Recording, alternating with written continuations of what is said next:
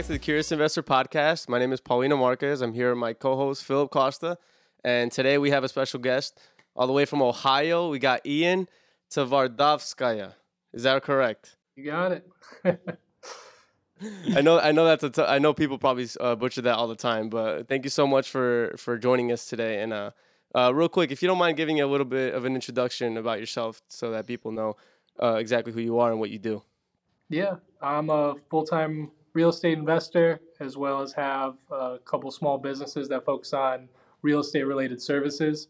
I'm in Cleveland, Ohio. I previously invested as well when I lived in Columbus, Ohio, and Columbus's market. I've sold almost all those off. I have a few rentals in Central Ohio, but it's mostly Cleveland, Ohio based at this point. I was a professional property manager at apartment communities and professional maintenance tech at apartment communities as well. It's kind of where I learned a lot of like the on the grounds day-to-day knowledge that I kind of implement now, and built my portfolio while working up there, and then left that job and just pursuing this full time. So what are some of those side businesses that you do that are real estate related? Yeah, absolutely. So I'll third-party manage other people's rentals, so providing property management. I'll do maintenance as well. So I got a couple guys that work for me to work on both my rentals, other clients, as well as other people that would just hire out, maintenance type work. I just ordered and have some dump trailers coming. So basically be like dumping and hauling for, like a tenant leaves, you have a trash out, you have a renovation, you need a dumpster. Have that kind of integrated in there as well. Cool. Yeah, that's awesome. So like it kind of runs into your business as well. So you utilize that for yourself.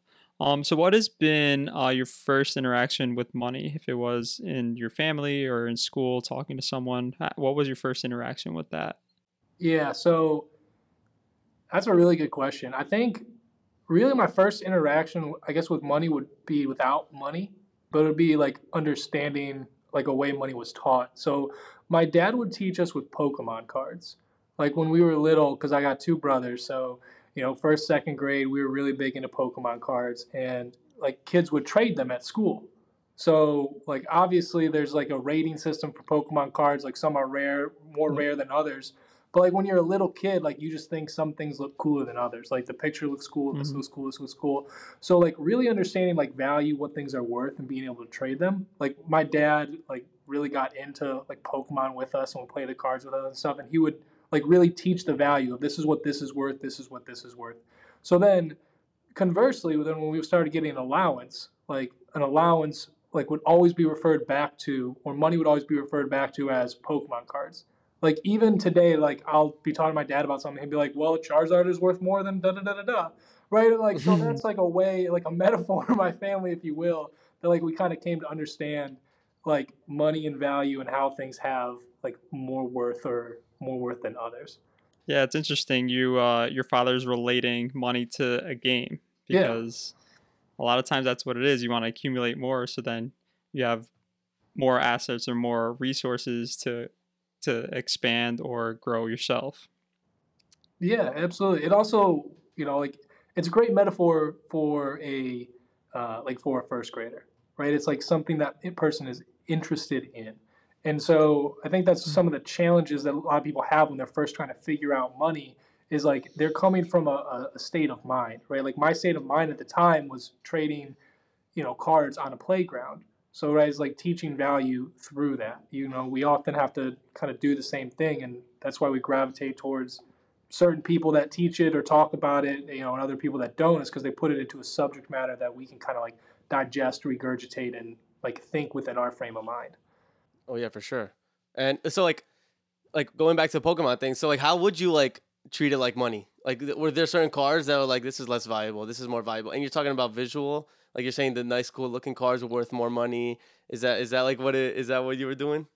Well, like the cards naturally have, based on like their rarity, like a higher rating of value. So like yes, okay. Right, like I mean, if the I don't even know who produces Pokemon, but like whoever makes Pokemon cards, if they only produce like 100 of one card, like that card is going to be like on its face just more rare by basic supply and demand. Yeah. Right? And so like even if you just think of those economic terms though, right? Like that's really what my dad was trying to teach me, right? Is like, Mm-hmm. there's less Charizards. Charizards are more rare and worth more.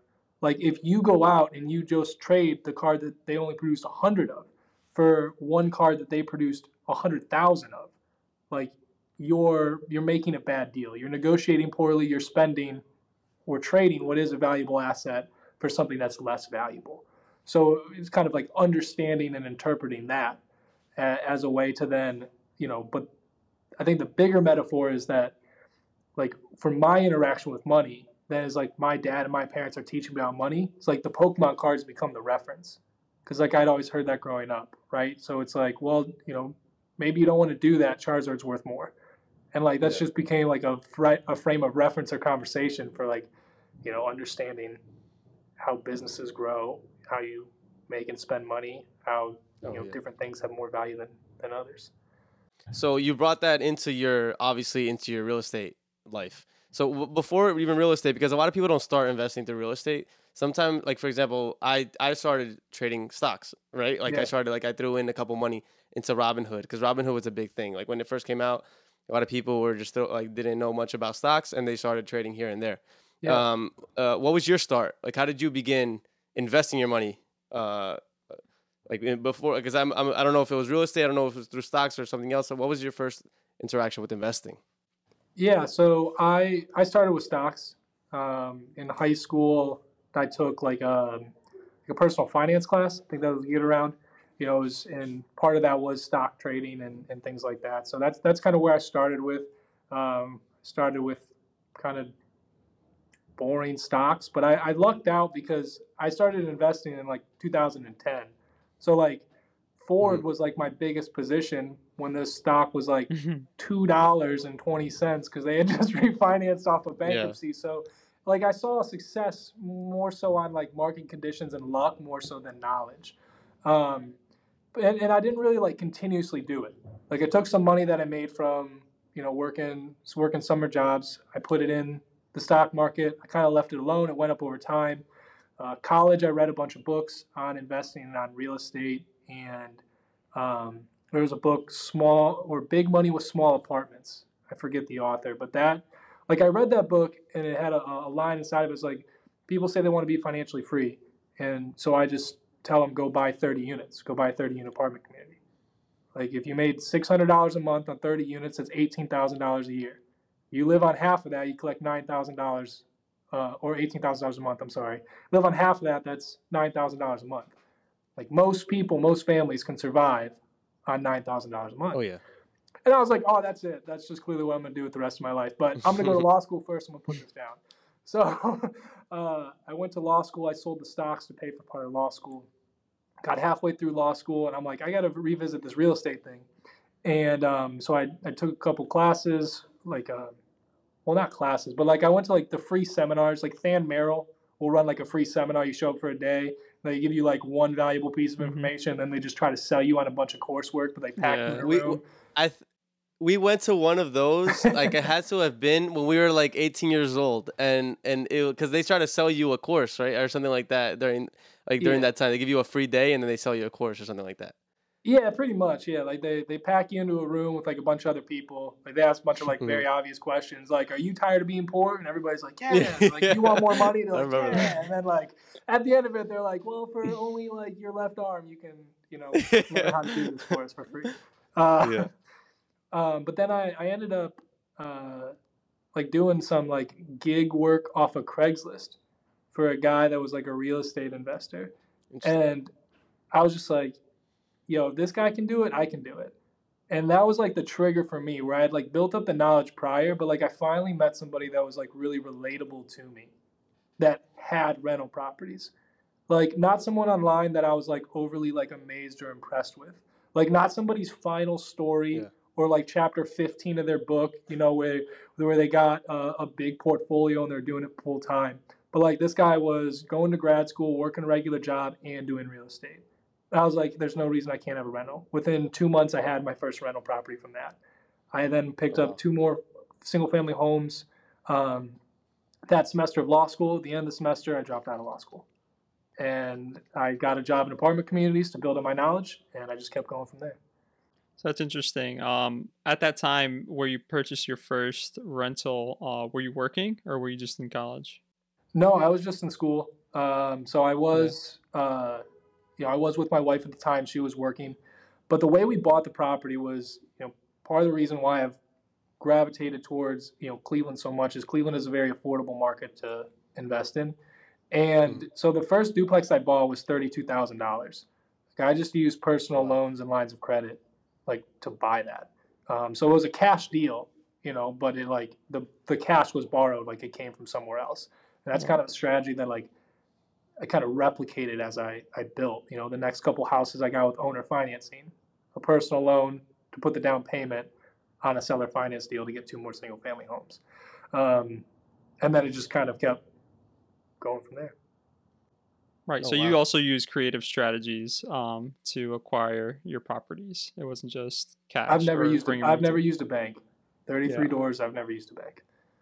Is there a reason why you never use the bank? Is there like because you that's the tip like when I think Yeah. of real estate investing in the more like the normal way is what they say, right? Like the people just go to banks try to get financing, and they that's just how it goes usually. Like what do you why didn't you go that route initially?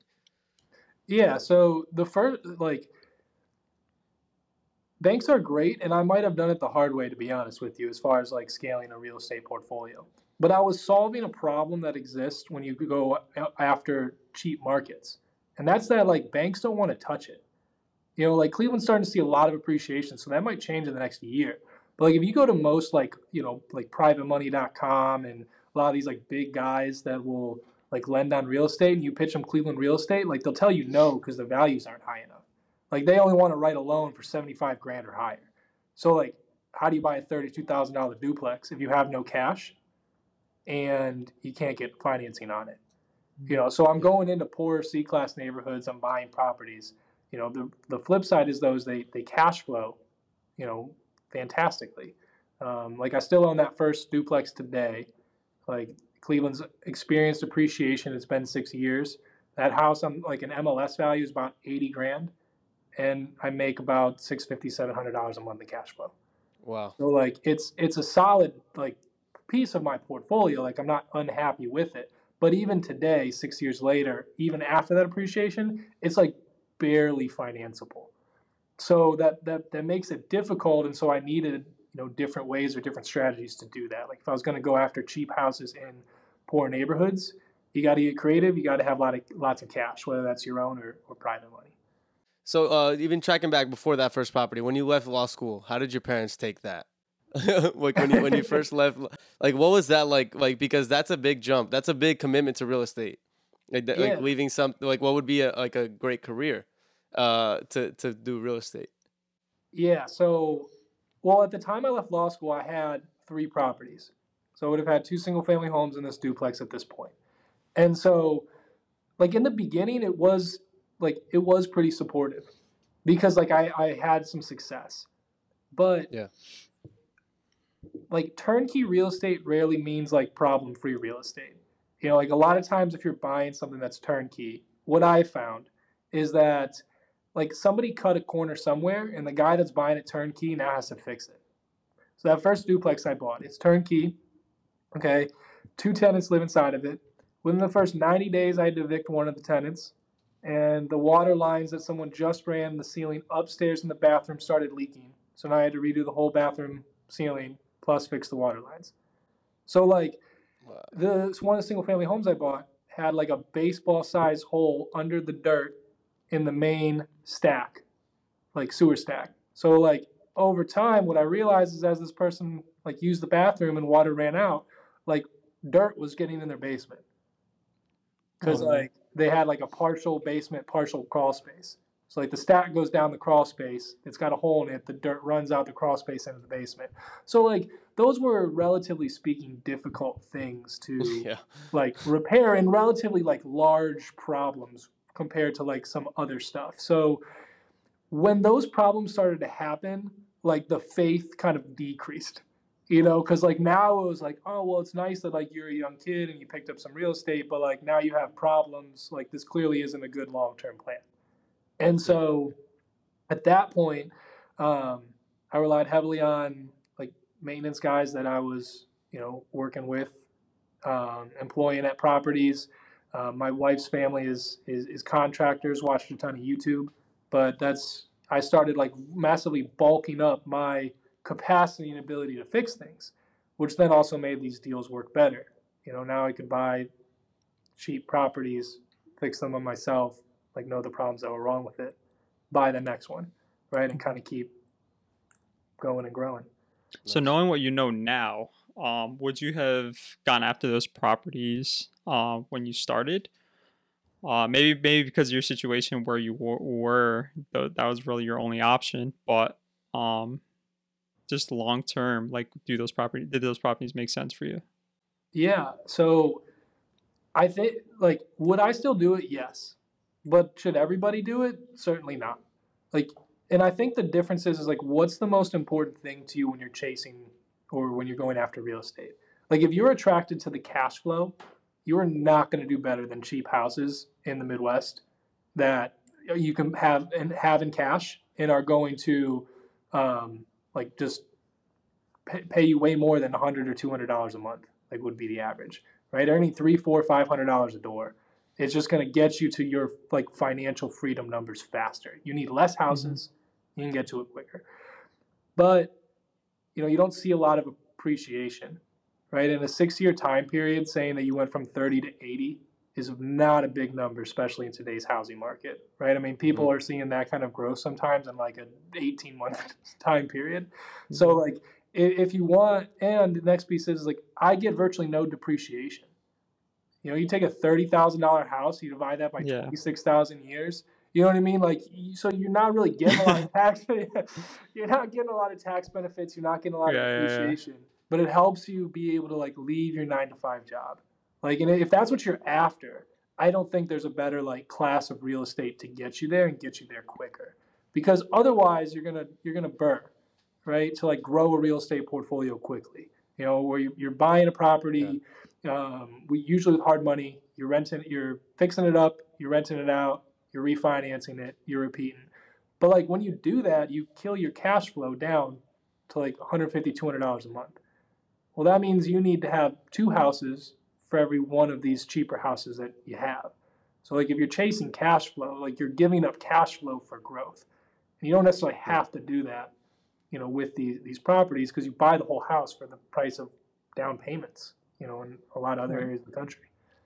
Yeah, so I guess it's all a matter of what your goals are, and that'll kind of drive where you want to be. So like, if you do want to get out of your job quicker and grow, or like focus on your real estate, that might be the best option because you can leave in a year or two and then focus 100% of your efforts in there to grow exponentially.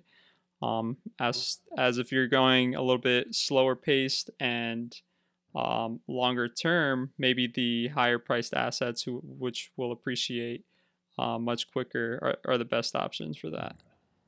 I guess just a balance, and you can't really predict the future either, so that cash flow is nice. Exactly. And I mean, I've added to my portfolio some, a couple B-class rental properties as well, right? So it becomes more of like a balance as you grow. But if you're saying like, where are you starting? What's best for you? Like, what are you initially chasing? Because I guarantee you, like anything you start, you get into it, and then like you change your mind, you get a different goal, you have a different idea, a different strategy evolves, right? So like you're not necessarily like the first strategy you pick to start with isn't going to be necessarily the last strategy you end with, or even what you're using like 2 years down the road. So what are some of the strategies you're utilizing today? Are you still buying long-term rentals? Yeah, I'm buying long-term rentals. Moved a little bit into some commercial buildings. So I got a mixed-use building. It's 3 storefronts and 8 apartments above it. I got a little 6-unit apartment community that I still have to rehab. It's been sitting for a minute, but I mean, I found something that works for me, and I've kind of like leaned into it. I experimented with Airbnb for a minute. I got out of it. So I have a couple Section 8 rentals that are thrown in that mix too. But I mean, other than that, it's basically long-term rentals, high cash flow, lower appreciation. That's kind of my bread and butter and what I like and what works for me. So what was the reason why you stopped doing short-term rentals? Because that seems attractive. Because Yeah, looking into short-term rentals, I know Phil is interested as well. It just like it generates a different level of cash flow if you're able to do it efficiently. yeah. But theoretically, but like what was something that turned you off to it? So they might come for me, guys. My complaint is not with short-term rentals, is with Airbnb as a company. Like, I just Oh, so I mean they might come for me, but no, like I think Airbnb is new and growing, and I don't think when you're inside and as a host, they've necessarily like figured all their stuff out yet.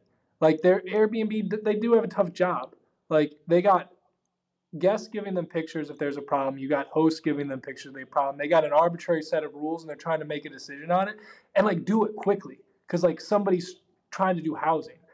But like oftentimes Airbnb has a problem, or like Airbnb makes like a what I would call like a very rash decision and like demands hosts respond immediately. But then like you reach out to Airbnb and they're like 6 weeks later they get back to you.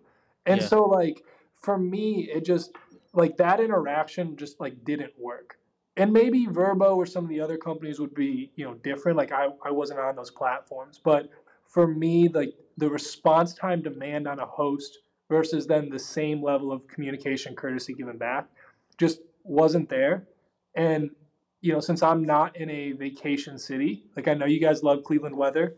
it's the best. We just had snow in April, um, but Yeah, we had snow too last week in New Jersey. Yeah, so oh, we there had a you little go, bit. Yeah, it's not too different. I mean, the weather might be a little different, but yeah.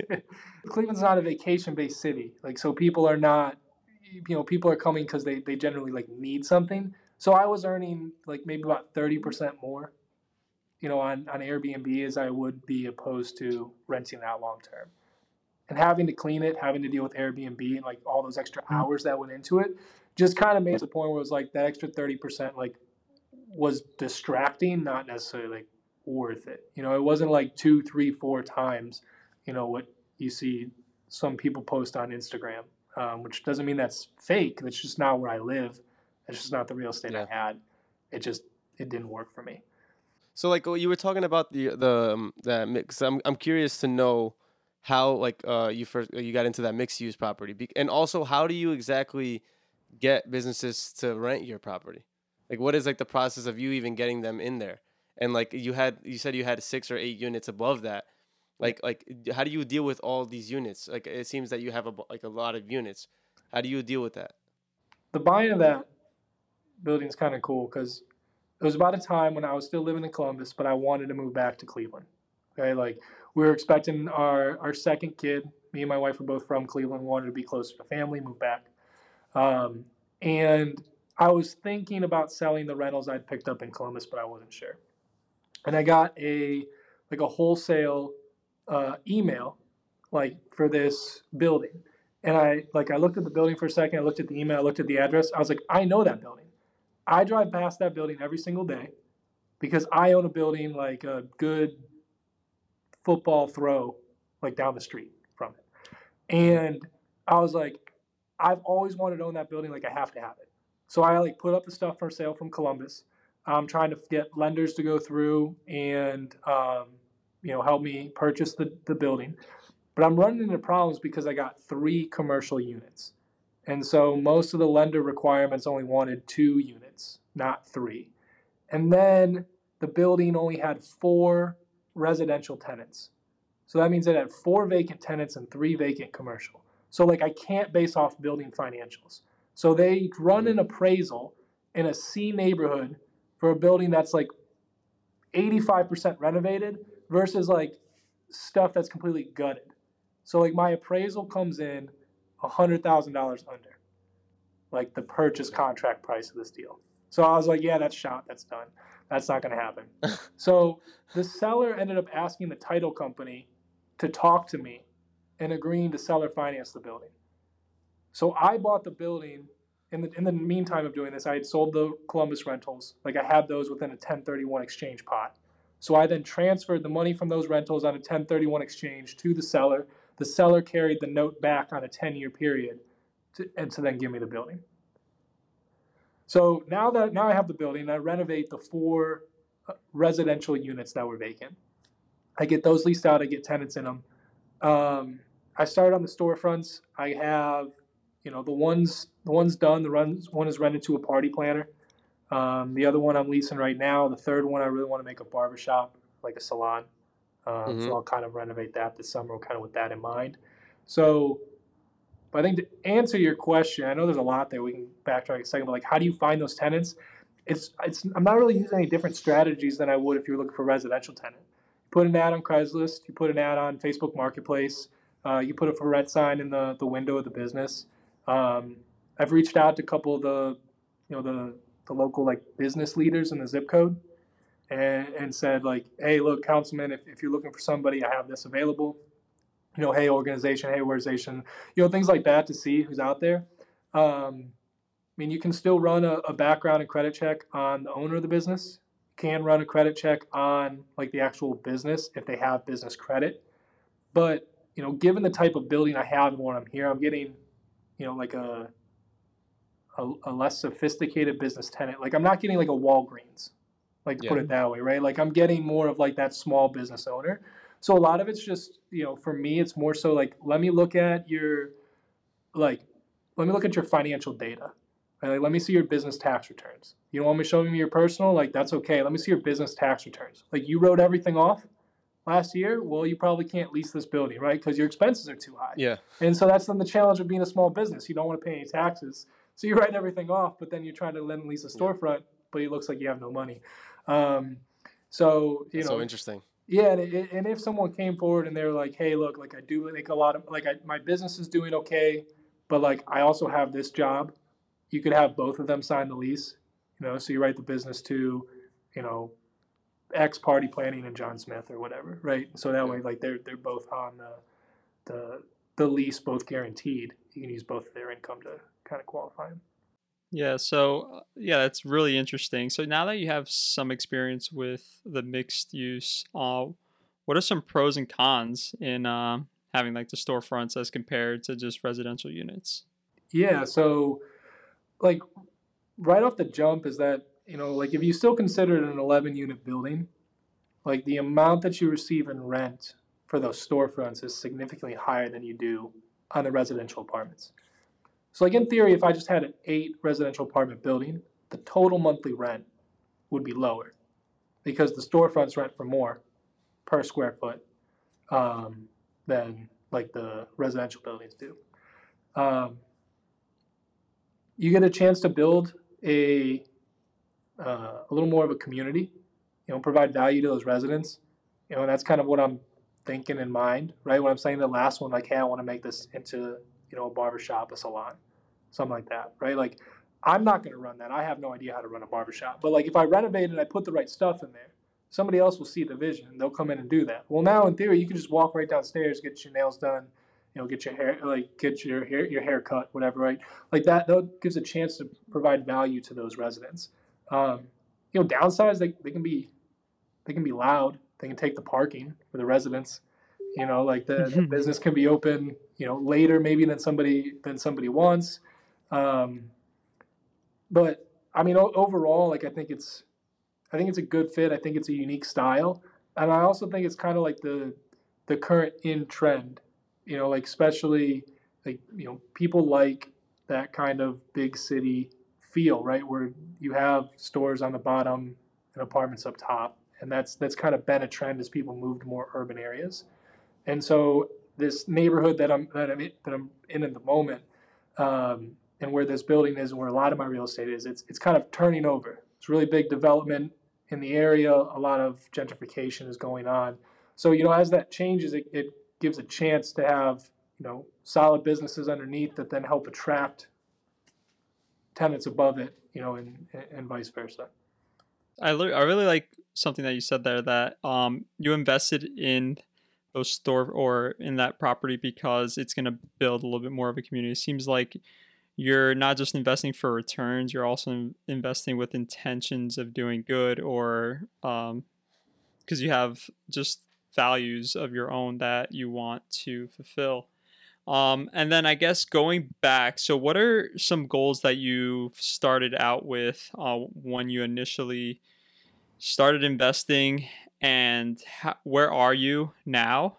And if you've achieved them, what are new goals that you're setting for yourself? Yeah. So like 30 units, like that was the goal, right? Like from the book, that just mathematically made so much sense to me.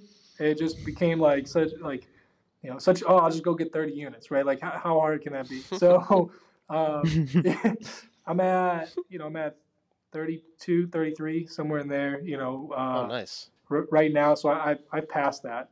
I have a lot of vacancy at the moment, though. The like I said, I got a 6-unit building that's completely vacant. I haven't started rehabbing that. Like some of the two of those storefronts are still unrenovated. So like I have a lot of vacancy. So like that kills the portfolio's performance. But I think even more so mathematically is there was one part that wasn't disclosed in that 30 units. And that was like you had to take care of those 30 units for the most part. Because like if you have mortgages and now you're contracting everything out, like that cash flow number gets real small, right? Like if you contract everything out and you get down to like average $200 a door number, I mean, that's not bad, but that's, 30 times 200. That's, oh man, you guys are going to test my math without a calculator. Yeah. 1500. Yeah, 6,000. sorry, thank you. 1,500 a month, like you're not going to live on that anymore. So like you have to be the one that's fixing and taking care of these buildings. And so I think for me, like the goal is I need to add about another 10, 15 units to my portfolio, get to a point where I have about 45 to 50 units with a good chunk of them being paid off to then kick that cash flow number up. And I think that was actually 6,000. I was right. Oh shoot, yeah, wait, So off. Yeah. I sounded. I was like, oh, because it was 30. Yeah. Yeah. 1,500 way off. We're supposed to be like engineers and freaking real estate people, and we get don't put on the freaking spot. know. We got half a lawyer here. We can't. Yeah. I'm just kidding. But Yeah. I think, I mean, 6,000 is not bad. Right? Like 6,000 really isn't. Like 6,000 is a very livable income in most areas of the country, particularly like in Cleveland. But I think the next thing you have to like really ask yourself is like 30 units has to be 30 units that are occupied, or that number starts to decrease. Like you can't account for some major repairs, like if a roof needs to be done, some larger planning items. Like suddenly that cash flow number like can deplete, right? Like if 30 is the exact number, you don't have any cushion. And so, like I think for me, I want to add and get to about 45 to 50 units, which like right now my average rent's about like just over 800. So like when I do the math, that should mean if I was able to basically just like, keep half, that'd be about 250 annually, about 200 annually. So putting that like, and then that's at least right now is I'm saying that's kind of like all the real estate that I want, because I don't want to necessarily like be really one like business centric. Like I don't want to have like all my eggs in just real estate. So like I mentioned briefly that like I just purchased a dump trailer. Like I'd like to get multiples of those. Like I'd like to have that be like a genuine business, not just a tool of my real estate business, where those really are being rented out. There's a full-time driver driving those around. I'd like to be able to kind of grow that. I'd also then really like to be able to focus on just like providing a really amazing tenant experience. So I'd like to go buy, there's Sandusky, Ohio at Cedar Point. It's about an hour from Cleveland. It's right on the lake. I'd like to buy, like a larger property that's there, 5 bedrooms, 2 bathrooms, and basically set like good tenant criteria. So like you haven't been late on your rent, your unit's taken care of. If you do all of this, you pick a week and it's just free. Like between basically the month of November, you pick the next year, in a week, and that's free. I'd like to be able to do that with like a couple other places throughout the country too. Like, I just think that would be a cool way for my family to always have a vacation spot and a very unique experience that like other landlords aren't offering, and as well like a way to really give back to, like, I invest in poor C-class neighborhoods.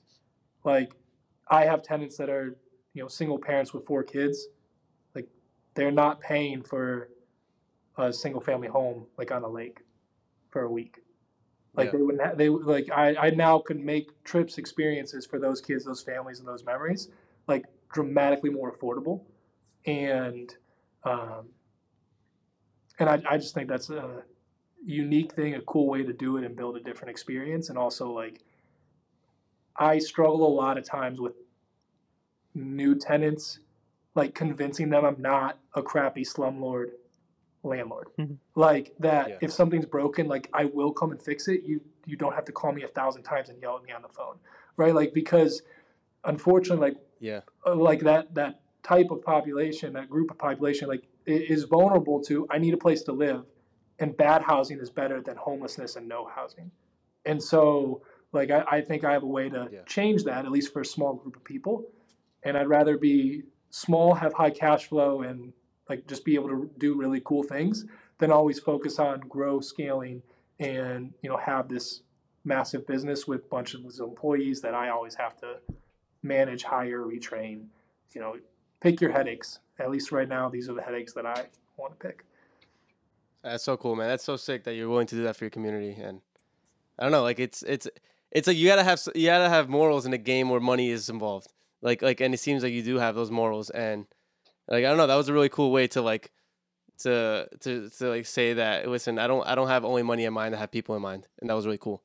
Yeah. So I think that's I think that's good. But like, before we end the podcast, we like to do 3 questions at the end. That one personal, one professional, one random. So Phil, if you don't mind taking the first one. Okay, so yeah, the first personal question is, what's a habit or trait you're working on to get better in? I'm really trying to do like a better job of like consistently coming home for dinner.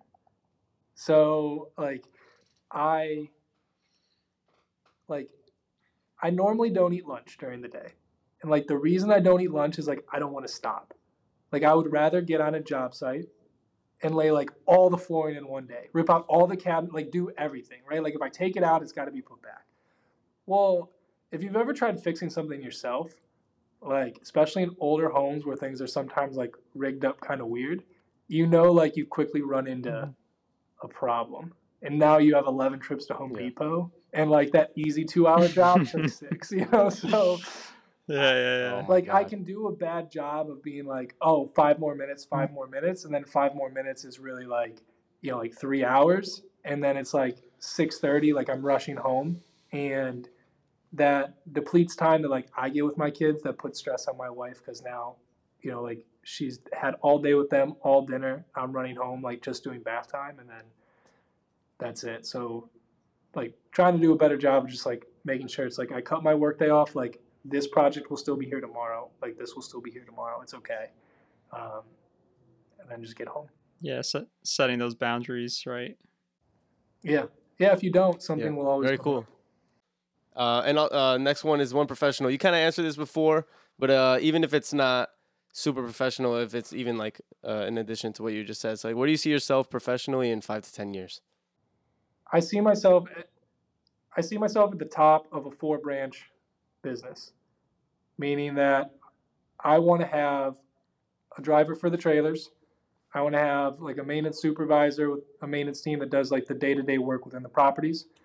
I want to have someone that does acquisitions, meaning that like they're looking to uh, follow up on leads for either like a good property to like be purchased or changed into, wholesale out, and then I want to have someone that kind of handles the tenant conversations, the leases up, the lease up, focuses heavily on occupancy. Um, and then I kind of want to oversee and manage that and have my work day, relatively speaking, be compressed to 3 or 4 hours that I can kind of do every day. So that way I can have kids go to school, be there when kids get back, kind of handle the stuff in the Oh middle. yeah. And you think that's like a way to do that? Like one of the ways to do that is to hire, right? Like you have to get good people. Like that's probably the Yeah, first thing in mind, right? 100%. So, I mean, like I am looking to hire people now. I got a couple guys that help me with the maintenance side, but absolutely each one of those. I recently just sat down and built like a whole organization chart. Like I planned it out and said like, okay, if this is like if I'm hiring one person that's going to be a driver for trailers, these are the traits they have to have. This is how Mm-hmm. ideally they get compensated income wise. Okay, a maintenance supervisor, this is their skill set versus a maintenance tech's skill set. Okay, Yeah. like this is compensation like, and did kind of each one of those, so I can keep that in mind and also like help me define, like my roles because I'm wearing a lot of those hats right now, right? And so it's like, okay, as I look to bring in someone, as I look to transition them, these are the traits I need to identify. Kind of those people need to go into it, but at the end of the day, it's still a very small team. You'd be looking at max 6 positions. At max, you have kind of 6 people working with / for you. Very cool. So Phil, you want to get the last one? Yep. Last one is a random question, and this one is: could you give us your biggest win and your biggest, I don't like to say loss, but learning lesson? Yeah, absolutely. So my biggest win has to be like that 11 unit building. Like if at the time, like if you were one of the people that like I call when I get excited about something, like one of my best friends, I think I told all of them 11 times this deal's dead, it's on, it's dead, it's on, it's dead. And like it was changing. I was negotiating through it. And, like architecturally, it's just like a cool building. There's only like 6 of them, 8 of them in the neighborhood. So like it just, like I don't I don't ever plan on selling that building. Like even if I got out of real estate, it's like I just feel like I'd have to keep that building. Like Mm-hmm. I just like and cherish that building. Nice. I think my biggest loss, like it's got to be all of my first attempts at wholesaling. So like I guess I've kind of like we didn't talk about it, but like when I when I was like first kind of building the real estate portfolio, like I definitely had like this is cool and investors doing this, this is cool and this and investors doing this, right? So I would like try to jump into a bunch of stuff, and like wholesaling is really time consuming. Like if you've never tried it, like you either have to be spend hours cold calling, you have to spend hours driving neighborhoods, you have to spend hours producing mailers, like you have to follow up with people, you have to be able to take the phone calls, return the text messages, go walk the house, and then repeat that cycle with a buyer. And so like you can make a lot of money, but it's very time consuming. And like I would do all those things with like none of the time required to ever do them successfully. And so Mm-hmm. and then in return, like I would waste hours from like being a better real estate investor with something like I was having success in to, like go try to wholesale. And and I think the other piece is like I think a lot of people jump into wholesale because they see the big check and they see that as the reason of like, like I don't have any money, I don't have any experience, so like I'm gonna go learn. And it's not that you can't do that, but like I also had no money, no skills, no experience, and I found ways to start to buy properties, right? Like there are ways to do it. And that Cleveland house that I bought, that first one, I was living in Columbus. So I was, in the same state, but I was still 2 hours away. It's not like I was just going to drive there and fix something myself per se, right? So like it doesn't have to be in your same area. Like there's ways you can do it. And I think most people that start out wholesaling, like they have no idea how to estimate rehab. Like it's very easy to tell someone that's like pretty new in real estate if you've been around for a couple of years. Like you misuse lingos, you misuse words. And so I think it like wholesaling is all about trust. Like I'm trying to get the seller to trust me that they'll like I am the cash buyer or I can bring them a cash buyer. And I'm trying to get the cash buyer convinced that this deal will close and it's the numbers on it work and make sense, and that's why I kind of deserve this fee. And I think if you first start out doing that, it can be very hard to get all those pieces right. And so it to me it almost makes more sense to start with a different area of real estate. you know Buy a wholesale deal that works learn to run it as a rental, learn what things cost to fix them up, meet other investors. And as you do that, it's much easier to go back and wholesale because now you've kind of built those relationships and you can look at it from that side, having been in it. Very cool, man. Yeah. So yeah, I think that wraps it up, man. You really gave us a bunch of knowledge here. Like I think that we're gonna be able to clip a bunch of these things and put them up because like your experience is very different, unique, and I think you learned a lot like from all the last few years, and we're gonna learn from you as well. So thank you again for being on. Like it was a pleasure. Yeah, absolutely. It was fun. Thanks for having me, guys. Yeah, if you don't mind giving out your social medias and whatever you want to plug real quick, just in case anybody wants to follow you or see what you're doing. Yeah, I mean, if you want to follow, if anyone wants to follow me on Instagram, they can. It's at Ian, IAN, and the first part of my last name, TVARD. So Ian, TVARD. I post up there quasi regularly.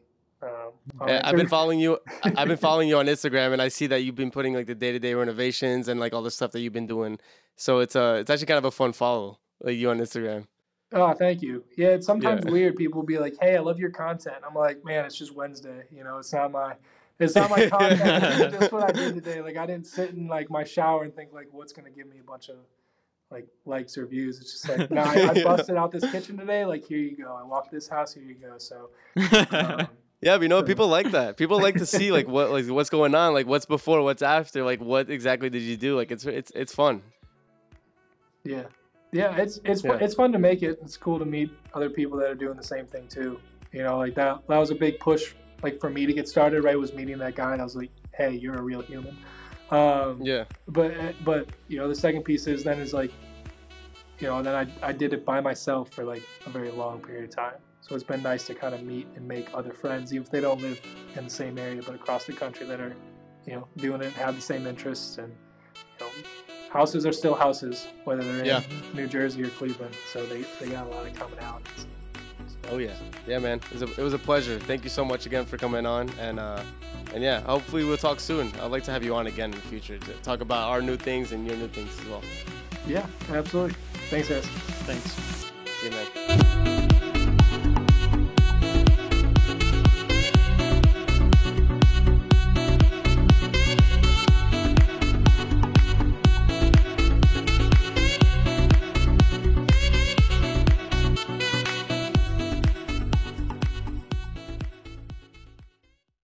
Hey guys, I hope you enjoyed the show. If you like the show, please leave us a review on Spotify and Apple Podcasts. And if you're watching us on YouTube, hit that like button, leave us a comment, and subscribe to our channel. You can also follow us on Instagram at CuriousInvestFI. All this helps support our podcast. Ciao! Ciao!